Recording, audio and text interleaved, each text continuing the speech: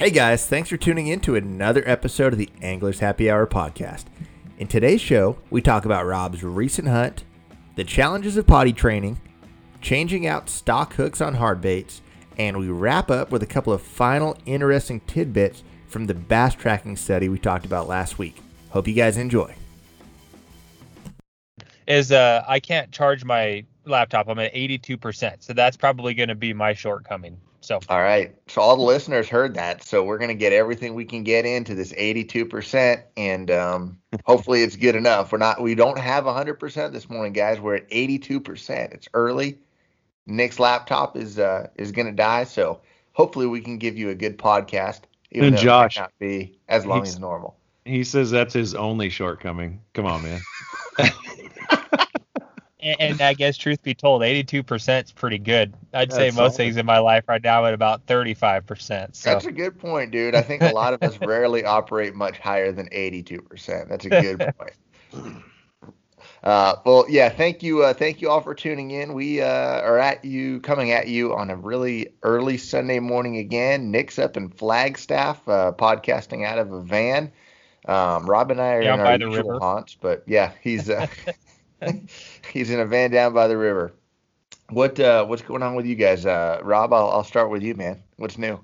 Not a lot new, other than I went deer hunting last weekend. It was good and bad. The good part is we got out and found a really good buck, a really good quality buck, probably a bigger buck than either Boyd or I have ever killed. And the bad part is, and I'm going to blame everything on COVID again, but he had COVID?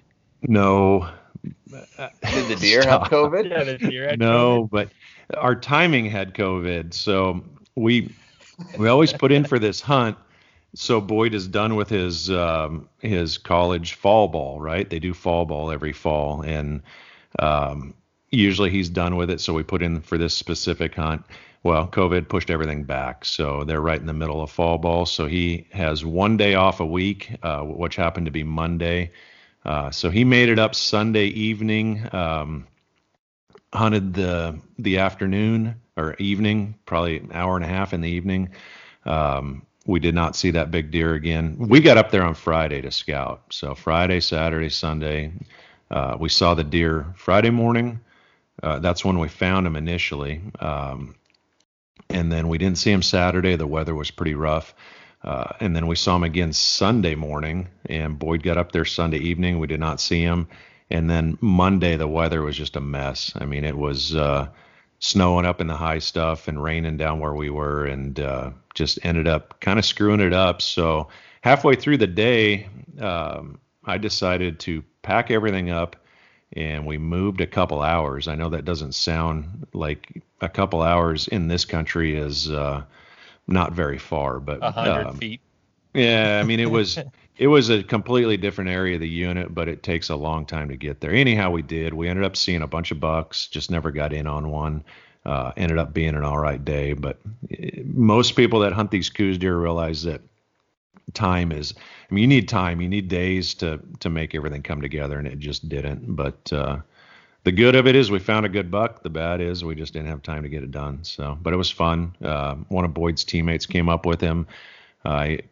Cam Denny, he's from Indiana.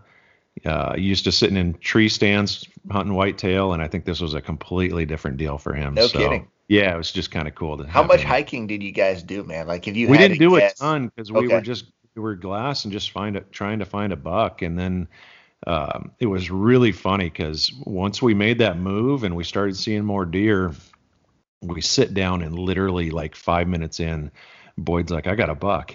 I'm like, sweet. So we find this, and he's actually like, we could have shot him from where we were, and it was this little teeny 2-pointer. And my buddy Les is like, man, you better shoot that deer. And Alex is like, he's kind of like me. He's just quiet. And Cam, his buddy Cam's like, I'm going to film it, Boyd. Shoot him. So Boyd resisted that pressure and did not shoot him, thank goodness. What would you thought afterwards if he did, dude? Like, would he have been like, very just, whatever about it? Or like, is he glad that he held off even though he didn't get one? Absolutely. I mean, like, I don't judge people on the deer they shoot, but we just want to shoot mature deer if we can, you know what I mean? And it's just our thing. It has nothing to do with anybody else, you know what I mean? And this was a couple-year-old deer at the most, so just not one we want to shoot. So is that kind of like the fishing equivalent when you catch one on your first cast, you're screwed for the rest of the day? If you see one within like the first 10 minutes, is the trip shot after that? I guess possibly. I never really thought maybe that's what happened.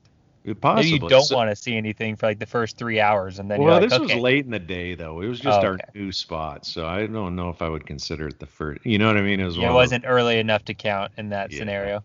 Yeah. So, but it was all in all, it was a good adventure, I guess is what we'd call it. We spent quite a few nights in the wall tent. The weather went from Friday night sleeping on top of the sleeping bag to rain and cold and like not terrible weather, but just it drastically dropped in temperature. And so, but it was fun. If we would have ended up getting on that big buck, like if we would have seen him, I mean, we would have had a hike and a half. I mean, that dude was in some gnarly country, but that's why he's big. So I was just gonna say that's how he's lived so long, right? Next year, dude. Yeah. So it was fun. We get that's that. And then I've been back home, just back in my remodeling mode, trying to trudge through this and get stuff done so I can get back to normal life, which is still a long ways out, but that's what I've been up to. Yeah, right on. Hey, how warm can that wall tent be? Like when it's freezing cold outside, can you guys get it to a pretty comfortable temp in there where you're not like having to sleep in a crazy sleeping bag? Yeah. So the wall tent, like I've spent, Alex and I spent a night in it one night. We put it up on top of this mesa in an area that we had to bring it up there with the side-by-sides. So the Polaris Ranger, we brought it up there. And I'm like, we don't need the stove. We can tough it out this one night, and then I'll bring the stove when we start the hunt. Well, it was like 15 degrees that night. It was absolutely terrible. I mean, so we had one of those little teeny propane heaters. I'm like, this will get us good. We'll be good for this night. And I equate that to like if you spent a night in it and it's 110 degrees and you had an ice block in the corner. That's pretty much what Didn't that work stove. At all. No, not at all. But did you sleep at all? Yeah, I mean, I had a pretty good bag. I think Alex struggled a little bit. Really? It was cold. Anyhow, that was a couple years ago, but I have a wood burning stove that goes in it. It's just a beast to move around, big steel stove with a stack that goes out of the top of the tent. And it can be snowing outside and you can be inside without a shirt on and be sweating. Wow. When the wood's going, but obviously, it burns out pretty quick, but it'll get unbearably hot in there. So that's cool. Yeah, but it was comfortable. We didn't have the stove this week. It was, I don't know, I bet it was 40 degrees. And, you get up in the morning, turn the lanterns on, cook some coffee in there, turn the little stove on and burn some coffee, and it warms up enough to where it's comfortable. So. Right on. Nick, how about you, dude? What the heck are you doing up there, dude? Yeah, good question. I don't know if I know exactly what I'm doing here either. I have to send a shout out to all the single parents across the world. My wife's birthday was last week, and so kind of one thing that we tried to do for her is carve out a little space for her to go on a vacation by herself, and I would hold down the fort with all 283 of my offspring, and we're going on day 5, and she's coming home today, and I tell you what, man, it's been a week, something else. It's all been good. I jokingly say everyone's alive, they're relatively clean, and they're fed. So like I think that's pretty good, bro. We checked all the boxes, right? You did good. Last I know, my house was still standing when I drove up to Flagstaff to see my brother yesterday with him. So I don't know, man. It's that's kind of been the theme of the week, though. It's crazy trying to juggle, like, taking kids. Luckily, it started on Wednesday, and that was Veterans Day, and they had a day off from school for that. So that was actually kind of easier because I could we just did an act. We went to the zoo and hung out. But then when I'm trying to bounce around and do everything else, it's been a crazy week. But all is pretty good. I'm up here in Flagstaff visiting my brother. My dad is done. Well, he's about to become a snowbird. He's coming down from Wyoming, so we intercepted him, and then he's going to finish the drive down. And it's pretty funny. You mentioned I'm sitting in the van down by the river. It's technically in his driveway, but my sweet loving father is responsible for figuring out what to do with my infant when he wakes up. And I see him scrambling around like a Chinese fire drill right now. I think he's getting ready to put Max in the car seat and go for a drive. Max is an animal in the morning. That kid wakes up and he is like, I need like 12 ounces of milk. I need all the yogurt, all the bananas, and all your attention. And if I don't get any of that, so my dad's getting a little baptism by fire, and it's pretty entertaining from this spot because I've got the seat warmers on. It's a balmy 22 degrees out here this morning, and I'm not having to deal with that. So I wish him good luck. Well, we're gonna owe him a fishing trip after this, dude. Nah, he lives in my house rent free, so he still has a pretty big debt to me. So he's chipping away at that debt right now. That is funny. I can picture it right now, dude. I'm thinking about him. Yeah, dude. My son, my infant, is maybe it's because he's like the bottom of the totem pole. He fights for everything he gets, man. He's loud and knows what he wants. Good so for him, dude. Josh? Not much here, man. I got back from Florida on Wednesday. I think I talked to you right when your wife had left town, and I was driving back from Florida, so I finished up with my cup, and can't talk about how it went, obviously, just with the cup rules, but had a fun week. We fished during a hurricane. I mean, literally, it wasn't like one of those hurricanes that, was a danger to our lives, but it was from the minute I got to Florida until the minute I left, it rained.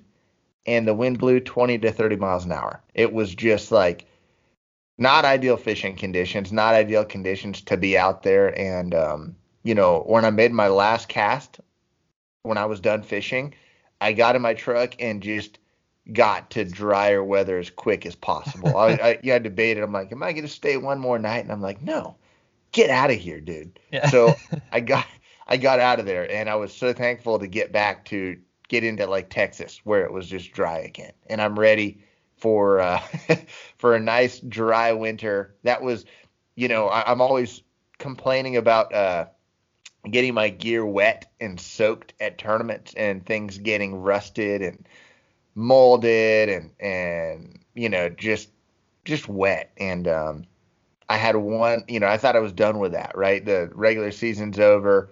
Everything's dried out and organized, and now if you guys saw my garage, you'd laugh because all my stuff is splayed out again, and it's dry now. But it was one last event to make me even more disorganized going into the off season. So that was a little bit annoying, but it's all good.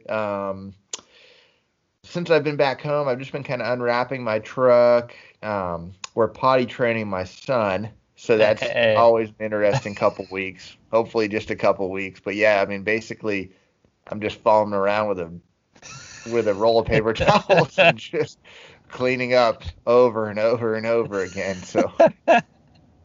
Oh, that's awesome. Well, at least if you paper towel is inferring that maybe it's like on the number one end of things.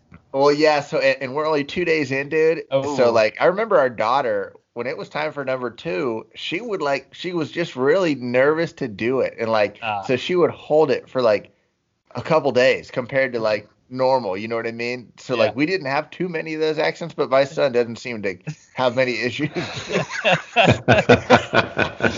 Yesterday my wife had been following him around for a while, and when it was my turn to take over, she literally walks into the other room and closes the door, and as soon as that door closes, it's time for number 2 for my son. So I was like, oh man.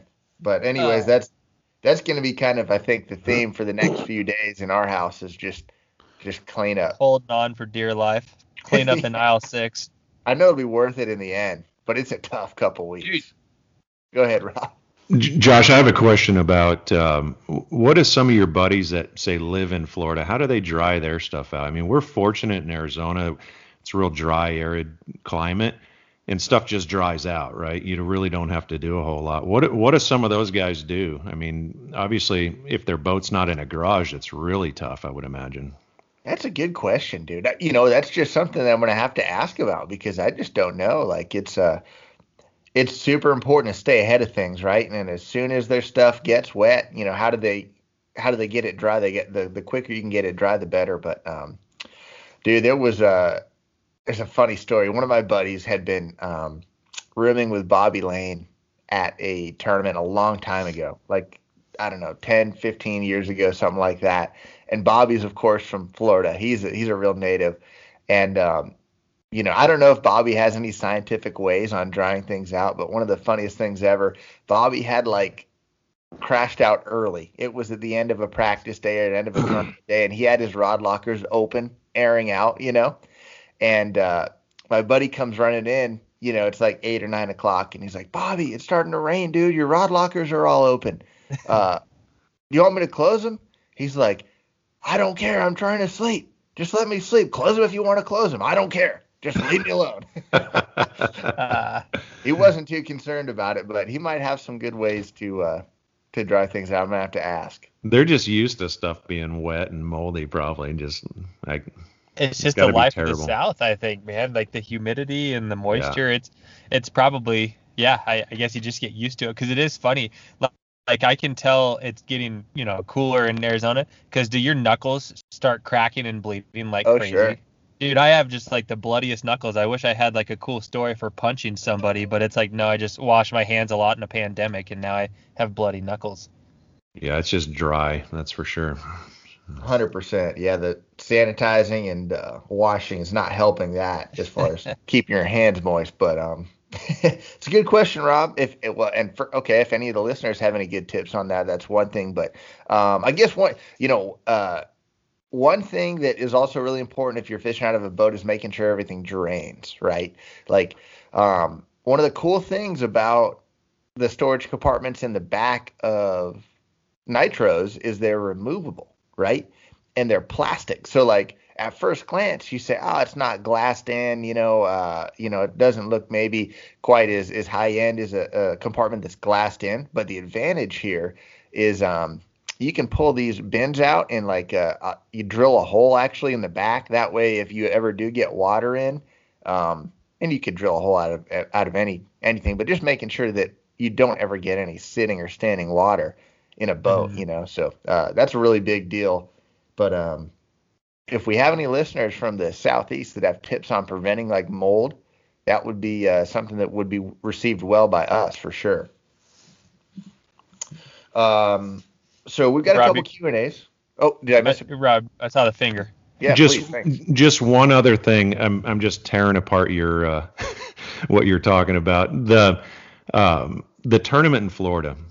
Like, I absolutely hate the fact that we cannot talk about that tournament, that it's quiet. And I get what they're doing. I just want your take on this. I think like the general fan base of bass fishing would love to know what happened immediately, because everything is so immediate, right? Yep. And the folks that they are trying to target, let's say on Discovery Channel, they're not in the general. They're different people. Right. So what's your take on that? Do you wish they would allow everybody to know what happens in those tournaments right from the get-go, the people that are in the know, and then just let the people that are not in the know watch it on TV and enjoy it in that aspect? Or are there guys that are in the know that enjoy not knowing what's going on and watching it on TV? That's a good question, dude. Hopefully that came across right. Yeah, well, yeah, and I get what you're saying, and I get why they do it the way they do it. Mm-hmm. They're also talking about changing it up in the future. So, I personally, from a selfish angler standpoint, I wish it was all live, right? Right. Just because that's more coverage. And, when you go have a bad tournament, everyone knows it. You have a good tournament, everyone knows it right away. But, I mean, I think from a fisherman's perspective, it does maybe get watered down a little bit if it comes out 3 or 4 months later, right? It's like, sure. Oh, congrats. Yep. you know, but, I get why they do it, to get the maximum ratings possible. So we'll see, man. And also, that does there's a cost element added to the live coverage and stuff too. And it's not cheap at all to live stream an event with the production costs that go into that. So hopefully they can figure out how to do that. I think I'd love to see it, but either way, they're fun to fish. Yeah, if there's anything Major League Fishing's all about is trying new things, right? They're not afraid to try new things. So that's commendable. And like you said, if they have some different things switching up in the future, that would seem like par for the course too.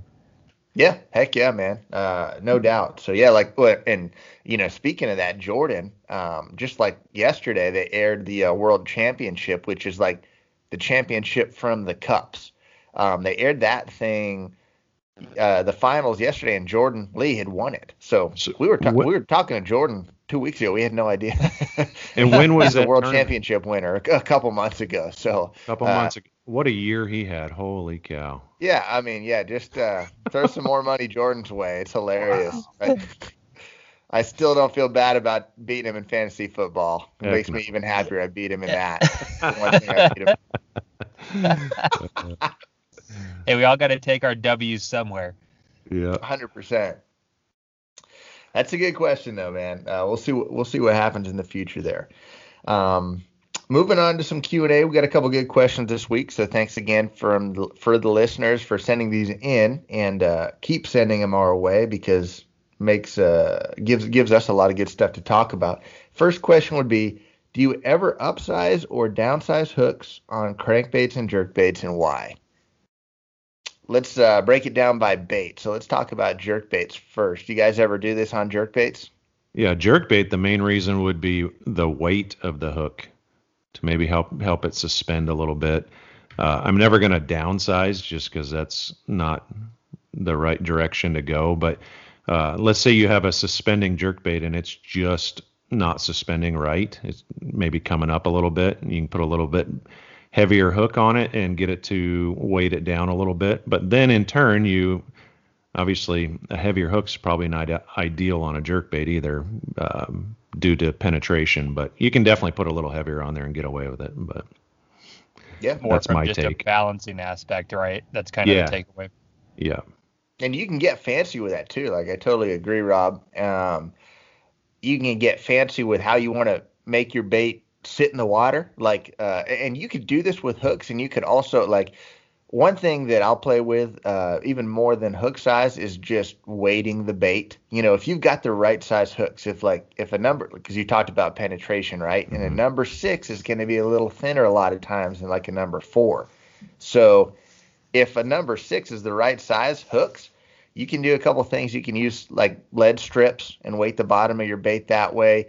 You can add extra split rings. And, one thing that when it gets really cold, some guys will do is they'll actually weight the back of the bait a little bit more, which seems weird, but to make that bait sit a little bit tail down.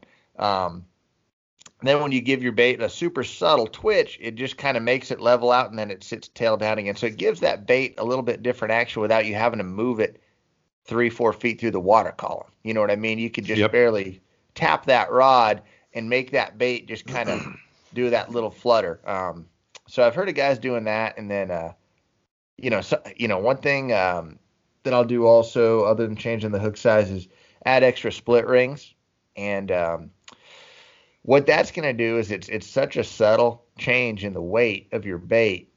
It's so subtle that you almost don't even really notice it when your bait's sitting still. It's actually sinking, but it's sinking so slow it looks like it's suspended. But at the end of your cast, after you've implemented all your pauses, your bait is has gone down an extra 2 feet. So instead of running 4 feet, it's run 6 feet through the cast, and I've seen it make a big difference before. Oh yeah. Yeah. Have you guys done that? Try to actually sink your baits down a little bit? I haven't really. I've definitely started doing the split ring deal. I know you're the one that showed me that. That's a really cool deal. And for the listeners, I mean, explain to them what you do. It's not that you add another split ring in your hook system. You just put one on next to the other one, right? Yeah, and you totally could. But yeah, so instead of making those hooks sit kind of like freakishly low, I'll just add another split ring to the hook hanger. And it to me, it looks a little bit less gaudy than having the lead strips on the bottom of it, right? If you've got this beautiful painted jerkbait and then these big gnarly gray lead strips on the bottom of it, and the fish are looking up at it, it might not make them not bite it, but it definitely adds an ugly factor to your bait, right? It's like chrome mud flaps on your big dually. Yeah, this beautiful That's dually, and then you exactly. throw chrome mud flaps on it. Like the diamond plate chrome ones. No one's got time for that.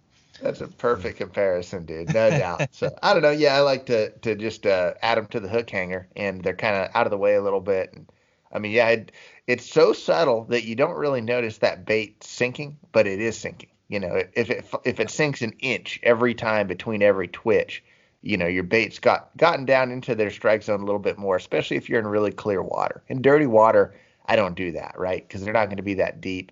But in real clear water, that seems to help. And then you don't have to go to a super deep diving jerkbait. Like if you've got a jerkbait that dives like a regular depth, has a regular size bill, and you love the action of that bait, you can throw that bait where you would throw a deep diving jerkbait, and it's going to hit that same depth and still get that little bit different action than the deep diver, which is a little more side to side action. The bigger you bill on your jerkbait, the harder it's going to be to get a real erratic side to side, because it's going to want to dive down instead of sideways with a smaller Darting bit. side to side. Yeah, for sure. Huh. How about the You crankbait? Good call. I was about to blow past it. Yeah, for sure on that one, dude. Like, for sure on that one. And I use a lot of extra wide gap hooks on crankbaits. How about you guys? I haven't, but I'm trying to remember who was talking about it. I was listening to a deal where a guy's, it might have been Ty Au was talking about it. How that's a big deal. I mean, the extra wide gap really increases a lot of fish. So, or a lot of fish that bite And increases stay his hooked. landing Get hooked. ratio. Yeah, yeah. So, I've just always been a huge fan of changing the hooks on a crankbait. I mean, from factory hooks, the factory hooks are probably better than they used to be. But if there's money on the line, I'm gonna change the hooks to a Gamakatsu or a high-end hook of some sort. So. Is it from a short striking perspective that you like the extra wide gap too, or you upsize the back hook, Josh? Is that a thing? Well, yeah. So, and that's a big thing, dude. Like you talk about short striking, you've got to take into consideration what kind of bait it is and how fish are going to bite it. So a jerk bait or a topwater, you get a lot more slashing, and a crankbait, they can swallow a crankbait, right? Mm-hmm. And also kind of depends, like, hey, if you're throwing a crankbait on Lake St. Clair and burning it over grass, and smallmouth are freight training it from a long ways away, they're kind of slashing at that. But if you are, crawling a crawfish colored crankbait through rocks and you got it a little bit slower, fish are going to engulf that thing. So the more fish tend to slash, I like round bends, because that will snag a fish better than an EWG just because of the angle of it. But anytime that fish can engulf a bait, I like the EWGs, and I'll go as big as I can without them hooking on each other or impacting the action of the bait. And most crankbaits, it's not going to impact the action much, right? I mean, you can go to, if you look at the size hooks that Van Dam uses, they're huge. Like, I mean, he uses big hooks, and a lot of times they're short shank, extra wide gap, and that's, when you go to that extra wide gap, it's important to have a short shank. If the shank is too long, they're going to hook on each other. And if your hooks are snagged on each other, your bait's not working right, and you may as well almost have no hooks on there, at the end of the cast. If you get hit and your hooks are tied together, the odds of hooking that fish are low. So that's really important. But I will say, dude, when I've got one hooked and I've got EWGs on, I feel much more confident in getting that fish into the boat. Yeah, it makes sense. If you watch Van Dam fight a fish on a crankbait, I know you guys can picture this. He isn't gentle with him at all, dude. He uses a composite rod, the biggest extra wide gap hooks he can use, and he gets him into the boat. So he's got the flexibility of that rod is taking some of that strain out, but he doesn't dink around with him, man. He gets him to the boat, and he wouldn't have that type of confidence to put that much pressure on him, I don't think, without those type of hooks. Yeah, makes sense.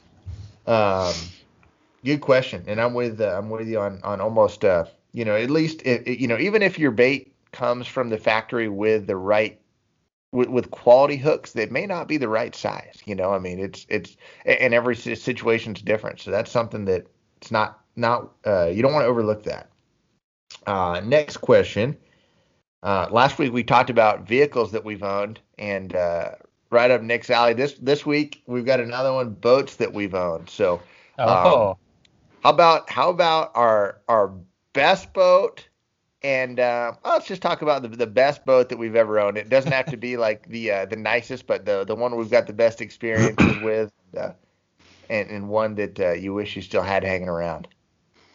gear that Nick, towards you go one ahead of and you start. guys. Man, I don't have the same exciting boat history, that I maybe do with things that come on 4 tires. But I gotta say the one I have now, the single console Z8 that I picked up this year, kind of That you feels used like I once?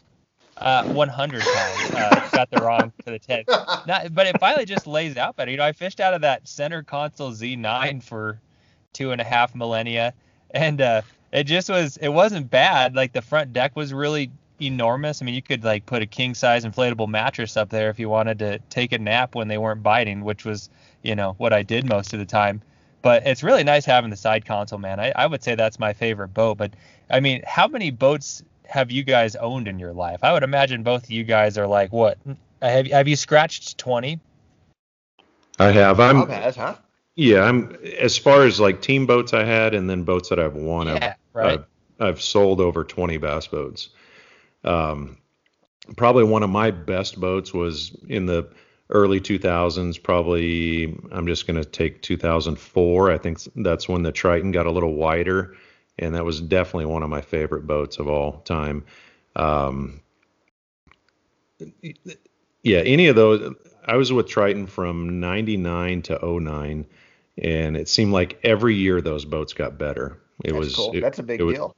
It was a big deal. Yeah, they were incredible boats, but 2004, 2005, they changed to that one design, and I really liked that. So they were strong. Used to run 225s on a 20-footer, and they would run every single one of them ran 20 or 70 plus. I mean, they were fast boats. So. That's impressive, yeah. A 225 was like the benchmark up until, I don't know, about maybe 2010. That changed, man, where it's 250 everyone runs now, but it's kind of interesting. I had an 07, a 21-foot 07 with a 250 that was, I mean, that thing ran 75 all the time. It was a super fast boat, but. Does anyone, I think I know the answer to this, but does anyone do performance stuff to outboard engines? It's probably outlawed in tournaments, right? But is it outlawed in tournaments? Yes. Josh kind of smiled. Yeah. Well, no, I mean, not that I've done it, dude, at all. I'm sure it would affect warranties and stuff like that, but there's definitely a crowd that is really big into that. There's a couple places that are notorious for doing work on motors, and yeah, you see it like I guess you see it like a lot with diesel trucks when they go out of warranty. Guys do all kinds of aftermarket stuff, and you see that definitely on the bass boat side too a little bit. But we don't have anyone out here that really any mechanics or whatever that I know of that do that. Performance oriented, so that's probably why I wasn't as familiar with it. Props. A lot of people will blueprint props, right? And that's an easy, cheap way to get a couple extra miles an hour for sure. And that's pretty common and easy to do. But, man, the minute I do that, I guarantee I'd hit something. I don't get through one tournament without hitting something, even just a small thing. But, hey, man, I mean, you put all that time and money into a prop. It's done as soon as you kiss it, right? You don't want to be going to some shallow body water back east instantly with that thing. So, yeah. What's your best boat, Josh? I mean, of course, they get better and better just like what you said. Every year they get better with the boat itself, the electronics. Like this boat I've got now, Z21 Nitro, it's the nicest by far that I've ever had. As far as sentimental value goes, or like a boat that was just like that worked out really well for us, was like our first real bass boat that we had. It was a 1994 Nitro 190, and so it was a 19-foot Nitro. It had a 150 Mariner on it, which was like a Mercury, carbureted. And the boat, it was like a red and white boat, and the motor was just like the motor. You had to get it started like on the first shot, because if you didn't, it would load up so much, and like I guess it would flood, and you'd sit there for 30 minutes Cranky. had it start.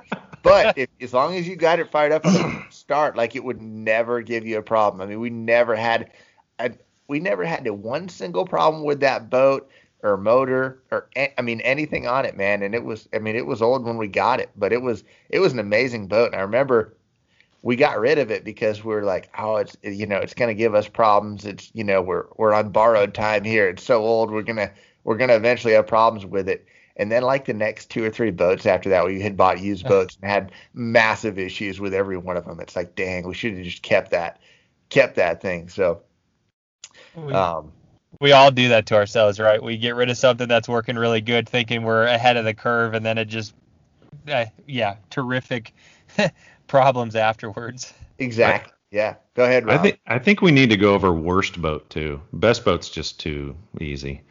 All right. Well, yeah, I think so too. That's nice. See, I don't want to. I was about to say that, dude, and I just don't want to. Not what I'm running. We don't now. have It's to. not Brands, all right, but- you go ahead, Rob. You have one that was an absolute disaster. Yeah, Well, come on, it Rob, wasn't a take away from disaster. Mr. It was just Politically interesting, and it was the first fiberglass bass boat we had, and it was I can off it just because it was a Skeeter Strata. It's like, I don't even know how long. It was like 15 foot 3 inches. I think it was teeny. Had a 50 horse. 15 foot. I'm serious. I'm dead serious. It had a 50 horsepower. You've seen the force motors, right? Oh yeah, we had one on an aluminum boat, dude. Yeah, that's not 50 horsepower. That's force power. That's like half of horsepower. Yeah, well, it's No probably power, like not the horsepower. metric That's funny, equivalent, dude. right? Yeah. No power, tilt, or trim, so you'd have to pull the motor up every time you load it up. Oh wow. And I'm a pretty good sized guy. In the front of that boat, it looked like a crankbait when I was fishing off the front. It wanted to dive like Nose down. Oh yeah, little wakes would come over the bow. It was a That's dandy. hilarious. But great memories. That thing was a lot of fun. And the funny thing about it is I want to say I was like 15 or 16 when my dad and I said, let's go look at boats. And he ends up trading in our little 14-foot aluminum, and we bring this home. I don't think my mom spoke to my dad for like 2 weeks. Oh man. But it turned out we used it a lot. She thought it was going to sit in the garage and just have stuff stored on it. But Your dad's a wise man. You ask forgiveness, not permission. correct. No kidding. Dude, it kind of helped nurture you into a lifelong fisherman, man, right? I mean, I guess you already were, Sure. but But look that where was it a took big you. part of it. It was a big part of it. And that was like in I don't even know what year that boat was. It was probably mid 80s, and that had to be in 86, 87, somewhere in that range. And we were always going to a lot of the fishing seminars around the valley. You'd sign up for them and go to like an auditorium. And I remember listening to Gary Klein do a seminar, and it was pretty cool. Do you remember H.G. Listiak? Do you remember that name? I don't think so. So he used to have a radio show. It was on Sunday nights. It was a fishing show, basically what we're doing, but it was on the KOI 55 on the radio. And I'd go sit in my bedroom Sunday nights and listen to it. And that's where you learn about the seminars and stuff. So it was pretty cool. Yeah, I'm sure some of the listeners that are listening to us will recall back then. It was a pretty cool deal. So I appreciate the nostalgia of how much things have evolved on that front, right? Like the information age of the internet, how fast it's come on. You forget, dude. And like, I don't really have any radio station stuff, but man, magazines used to be like game changers, right? Like every month when you'd get a magazine, it was like you knew you were set for like a few days. Yeah, and check this out. Nowadays, like everything comes to us so quick, and you can just sit on your phone and look at it. Yeah. I got a Bassmaster magazine in the mail 2 weeks ago. I still haven't looked at it. Like years ago, that thing would be all wrinkled up and tore up because I went through it. Right now, everything's on your phone, so you just don't. It's sad, but that's the way it is. It's also things are compressed, right? When they come in, when they're trying to get that much information, and nothing against anything that's actually printed, but like. to get into a magazine, into a 1 or 2 page article, like there's a lot more information that's just not being told there that can be told so easily on a YouTube video Yeah. or a podcast like this or just whatever, man. It's just like, you know, a lot of the extra details, you just can't squeeze them into something like that. But I'm with you, Nick, dude. Like I used to literally, I mean, the stack of bass fishing magazines, Bassmaster, Bass and Bass West, FLW, In Fisherman. I mean, dude, I had them all, and Yep. I couldn't wait for every one. It was awesome, dude. Yeah, so like you're saying, ultimately we've moved in the best direction possible, I think, because all that information is there. It's on demand. When you can consume it, you can get the whole shebang. But there was just something about it, man. It was just cool to have. And then like if you got enough things, you'd get like some free swag. Like I remember I had like a BASS t-shirt, and that was like I wore that thing 4 days a week, man. Like you earned that, right? Like you'd subscribed for 12 months, and so you get like a stupid trucker hat before they were cool, or like like that was like some real valuable garb. Yeah, the worst hats possible. Oh, Their hat game was lame. Oh, they were terrible. But I was like a 9-year-old. I was like, this hat's amazing. Like I'm gonna wear it to bed. Hey, dude, and they haven't like it. If you fish the opens and you don't have your jersey with the You have to patch wear on the it, hat. you have to wear their hat, dude. And it'd be like the walk of shame because like everyone be in line looking all cool, and then there's that one dude that's just like wah wah wearing the hat that they gave you. So You just described my life, Josh, whether it's in fishing or were you all other wearing the aspects. hat, Nick? I'm just the one guy that's the womp, right? Like he's just bucking the trend in the wrong direction. I did wear the hat though in my open days because I didn't have a jersey or anything. I was rocking That's right. like the plain gray, like, and then it's got the real pointy like unicorn horn on the front Oh, because yeah. there's no like shape to the front of it. 100%. That's so classic, dude. It's a nice tangent. All right. So, okay. Moving forward, we've got one last question, and it's about fishing for Florida strain bass in the winter. And it's interesting because to start by just kind of talking about what we've got around us here, we've got a mix on all of our lakes. We've got some lakes that have northern strain and some that have Florida strain. And it's amazing to see how much more challenging these Florida strain bass are to catch this time of year. I mean, do you guys see the same thing? Like it's our lakes, Saguaro and Canyon, are dominated by Florida strain, and they are like we're getting to that point where I'm starting to tell folks like you might be better off going to a different lake. Totally agree, especially in the wintertime. I mean, it's let's take Bartlett. Bartlett's full of northern strain fish. They're smaller, obviously, but you can catch them throughout the winter. And those other lakes, I mean, you can catch fish. It's just so hit and miss, man. And that's strictly due to the Florida strain Genetics. fish. Yeah. And For sure. it's like our Game and Fish. They try hard and they put Florida strains in Roosevelt, and we all lately We all we've been celebrated it. Yeah. well, you celebrate it because there's going to be big fish in there probably, but you also joke that all of a sudden it's going to get really tough in the wintertime, and that lake. That's always been a lake where you can catch them the in the winter. fire out of them in the wintertime. Yeah. So, yeah, it definitely makes for exciting fishing when it's good, and makes it pretty tough when it's cold and not ideal conditions. So that's my take on it.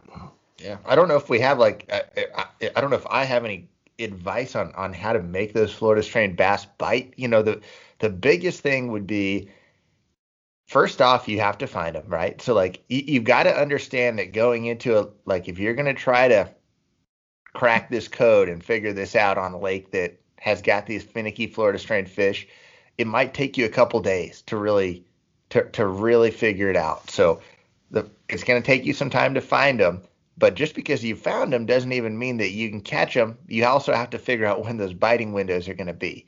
So like I'll notice that sometimes you'll go fishing and you'll get the clue that okay, the fish this is what they're doing and this is where they're at. Then you go out the next time you go, and if they're still there, you find whatever time of day they bite.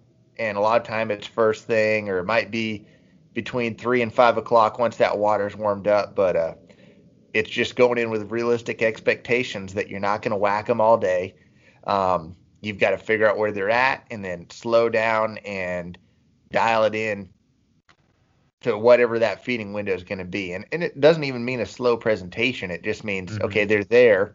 This is where they live. And now let's figure out how to catch them and when they're going to bite. Mm-hmm. Yeah, Yeah, I that agree. window of time, right? Sorry, Rob. That was the I was going to takeaway say for the me there, right? exact same thing. It's the window is the biggest. The timing is the biggest thing for sure. But to figure that out, like you said, you need to spend a bunch of time there. And I It remember just takes time. Yep. one time, I probably told the story 16 times because I don't have any good stories. But one time, Were Josh. you in the marina at Canyon? Yeah, no, it's a story that doesn't involve the marina at Canyon. I was gonna say one time Josh twisted my arm and forced me to drive across the continental United States with a broken foot to Falcon Lake, and I had visions of grandeur and all these double-digit fish that I was gonna catch, and I'm on crutches, and he's making me like back the boat down and then hobble down to the dock and all these things. And dude, we were Falcon for like 4 days. Was that January? I think it was the middle of winter. And dude, Yep, you it caught was one January. fish. I didn't catch crap, which is no shocker there. And it was just one of my like humbling experiences with that, where it's funny. And that was back when Falcon was like top 2 or 3 lakes, wasn't it? Yeah, and it was on the downturn, but it was still phenomenal. And we saw how good it was when we went back a few months later. But Are yeah, those I mean, Florida's? oh yeah, yep, for Yeah. sure, dude. Yep, and they exactly. I mean, it was ice cold, and I think, I mean, that's it to a T, Nick. They were Florida strained fish, and no matter, you're on the best lake in the country, and they were still. I mean, we were in total search mode, right? Like we didn't have any down. We were like just scouting the Started lake from out, scratch. trying to learn the lake, but yeah, we didn't know. Okay, this is the rock pile you need to be at.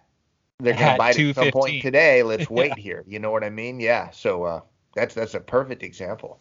So that brings up another point, Josh. I mean, that's when fishing is that tough and you recognize it's that tough, maybe you do sit on a rock pile or on a point and just wait for that timing. That's how you're going to learn it, right? I mean, we That talk makes about good timing, sense. but there's got to be a way to figure it out, and that's to maybe hang out in an area and just be more persistent sitting on stuff, Good call, especially if you see any life. You see a Right. couple fish on the graph, you see some bait. It's something that's unique. If something's different, you either wait or come back a couple Revisit times. it. Yep, Yeah. 100%. That's a good point, dude. I like it. One more thing I want to touch on, and I think we're going to get Ken on, the guy that actually did these videos, this coming week. I spoke to him, and Nice. he's going to be available this week. So we'll go a little bit further in depth. But Nick and I last week had talked about the telemetry study on bass that Todd Driscoll and the Texas Parks and Wildlife had done. We talked about like the first few episodes of that series in the last podcast. If you haven't heard that, first off, go check out those videos on the Ken Smith YouTube page. But you could also hear us talk about it in the last 20 or 30 minutes of the previous podcast episode. I watched the last one just the other day, and I think you guys did too. And so before we go any further, they did this all in the summertime. Todd is going to continue tracking these fish through the fall and winter, and I think he's going to get back together with Ken. They're going to do another video series in the spring talking about the fall and winter movement. So I'll be very curious about that. Yeah. But yeah, it'll be really interesting to see if they move more, because they shockingly hardly moved it all through the summertime, which was interesting. But this last episode was all about the biggest fish that they had tagged and chipped. It was the 8-pounder. And it did some really crazy stuff. And Rob and I were talking like it was, I called it demoralizing, as an angler, to hear how random this fish's life has been over the, summertime. But ultimately, and I watched this thing while I was watching my kids. So I definitely missed a few parts. So if I get some of this wrong, let me know. But my consensus was this fish, the water was in the mid to high 80s. I mean, it's summertime on Toledo Bend. It's a southern reservoir that gets very hot. This thing lived in shallow water, 8 to 12 inches of water all summer underneath a primrose mat and gator grass mat, which is like gator grass and primrose is not like beautiful, lush hydrilla. It's basically bank grass. So, I mean, it makes a mat, and I've caught a lot of fish on Toledo punching that gator grass. But that's been more in the springtime. Like, it blows my mind that a fish would stay that shallow in that type of water in the summertime. Did that shock you, Rob? Oh, for sure. And they said it was like brown, nasty water and hot. Like, what is that? What is he feeding on in there? What? I mean, that's has to be bluegill, right? There have to be right? some bluegill up there. Yeah, I don't know. It's just like you said, it's demoralizing. It's that fish should not be there. He should be on a point in 15 foot of water. That's like that beginner's luck giant fish that you see pictures of on the internet where someone like totally kept it and is going to eat it. And they're like crushing them, man. Like, I got this. And no disrespect to them, but like, that's it, right? Like, you don't really know what's going on. You just show up and, catch that fish. I got a grimace from Josh here. It's hilarious, dude. You called it perfectly, Nick, because someone caught this thing, dude. Oh, they did. A dude was fishing, and he calls Todd, and he's like, "Hey, man, I got this thing in my live well, and it's got your number on it, you know." He's got it like in like a Bass Tracker live well. It's like a smaller live well, and Todd's like, "Okay, well, first off, thanks so much for calling me. How's the health of this fish? Because we don't want this thing to die. We're trying to follow it." So the guy had already moved like a couple miles into the main lake with his fish in his boat, and he's like, "If you wouldn't mind, could you please like take it back to that mat where you caught it and release it?" And he did, dude. And the fish continued. Cool. Yeah, very cool. The fish continued to live in this mat for quite a while longer. I think 4 to 6 more weeks is what he said. And ultimately, it finally came out of this cove and lived on a nondescript flat for the rest of the summer, which is another one. Like, and did we talk about this last week, Nick, where they were living on the flats? Did we talk about the amount of fish?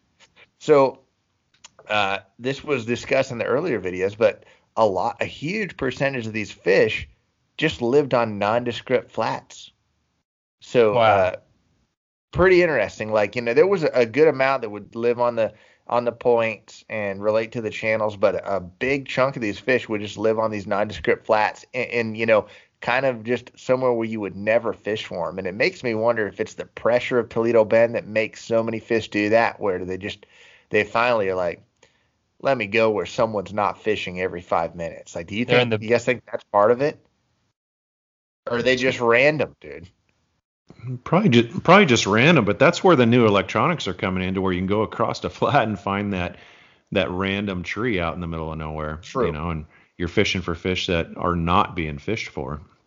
Those are the sneaky fish. That's you hear about a sneaky hole, and you're totally right on that, dude. That isolated spot that you can go to on the second or third day of the tournament that no one's fished and have a fresh fish. But the last other thing was pretty interesting was Todd had mentioned that almost zero fish actually lived out in the abyss through the summertime. So like Toledo's a lake where you look at it and there's timber all the way across the lake, and you sit there and wonder, man, are there fish living on this timber out over, like suspended in this timber out over 50 feet in no man's land? And he had mentioned that pretty much all the bass did live in traditional bass fishing depths. So, I guess being that time of year, you're not going to find fish in 40 or 50 feet, over there that time of year. So that was kind of interesting, but there just weren't any fish on the abyss. And now it's different. If you go to like a Table Rock or Lake Mead, you're going to find fish out in the abyss. But on Toledo Bend, there were no fish living out there in no man's land.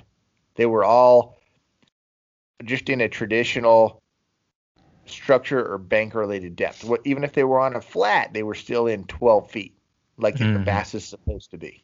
Mm-hmm. Interesting. Yeah, it's funny. Like we want to like make bass and anything, and probably in hunting too, you want to make them like as smart as a human, so we can like break it down, analyze, and like know like point A to point B how they're thinking and how they're reacting, and then you hear stuff like that and you're like, yeah, I guess they're just an animal that has like a brain the size of a walnut at best, and it's just doing whatever instinctually it feels like it needs to do that day, and that's about as far as it goes, right? Yeah, they're just like guys. They worry about spawning and eating. That's right. Well, and you joke about that gator grass, dude. Maybe he had like 2 months left on his lease, right? Like he'd prepaid through July, so he's like, well, he's like, I'm gonna tough it out. McDonald's. Yeah, that's right. I'm not moving. Apparently so, dude. Yeah, he was an old school fish, man. Hilarious. I don't know. Very interesting stuff. I'm gonna rewatch the series, and I can't wait to talk to Ken about it more, because he spent a lot of time with Todd, and it'll be interesting to get his take on it. He's a super, accomplished, smart fisherman in that region, and we'll see what surprised him, what didn't surprise him, and hopefully we didn't beat a dead horse with this topic over the last 2 episodes for our listeners, but I think it was really interesting, man, and I'm not done with it yet. So so that horse is going to get beat some more. No doubt. I think it's fascinating, right? Like, we've all wondered. So it's cool that, a widespread study can be conducted like that, tracked over time, and then interpreted by people who are, trained to know how to interpret stuff like that. That's awesome. That's spot on with him being a good interpreter, right? Like, I think there are a lot of folks that work for Game and Fish that don't fish. Mm-hmm. And like, you get people out there doing these shocking studies and stuff, and they understand what's happening there, but to put it into use and to talk about it on a practical spectrum to fishermen, it's totally different deal. It's another level, right? Totally. Yeah. So, anyways, I think that's about all we've got this week. Nick, what's your battery percentage over there, bro? It's funny. I just have to make a joke. My battery on my laptop is now operating around where I consider my peak performance. It's at 10%. So the bottom 10 is usually where I really shine. Did your dad get in his car and drive off, or is he still at home? The Chinese fire drill, God love my old man. I'm already him, and it's only going to get worse as I get older. That's hilarious. But he has this crazy OCD. So whatever that fire drill out in front of his car was, dude, he was probably like reorganizing his 31 packs of Kleenex. I bet like they weren't perfectly in like a cubicle like storage arrangement, so he had to like redo it. God love him. Well, give him our best, dude. And thank you guys for jumping on early. Anything else before we roll? That's it for me. Yeah, I think so, man. Everyone have a good week. Thanks for listening. Continue to give us good questions and answers, and we appreciate you. We kind of are trying to build some new things into the podcast. We say that a lot, but this winter is going to be it. I think we got some good stuff coming, and that's going to be great. 100%. Yeah, excited for that, guys, and thanks again. Hope y'all have a great week. Thanks again for listening to the show, guys. Hope you all get to do a little bit of fishing this week, and we will be back at you next Monday.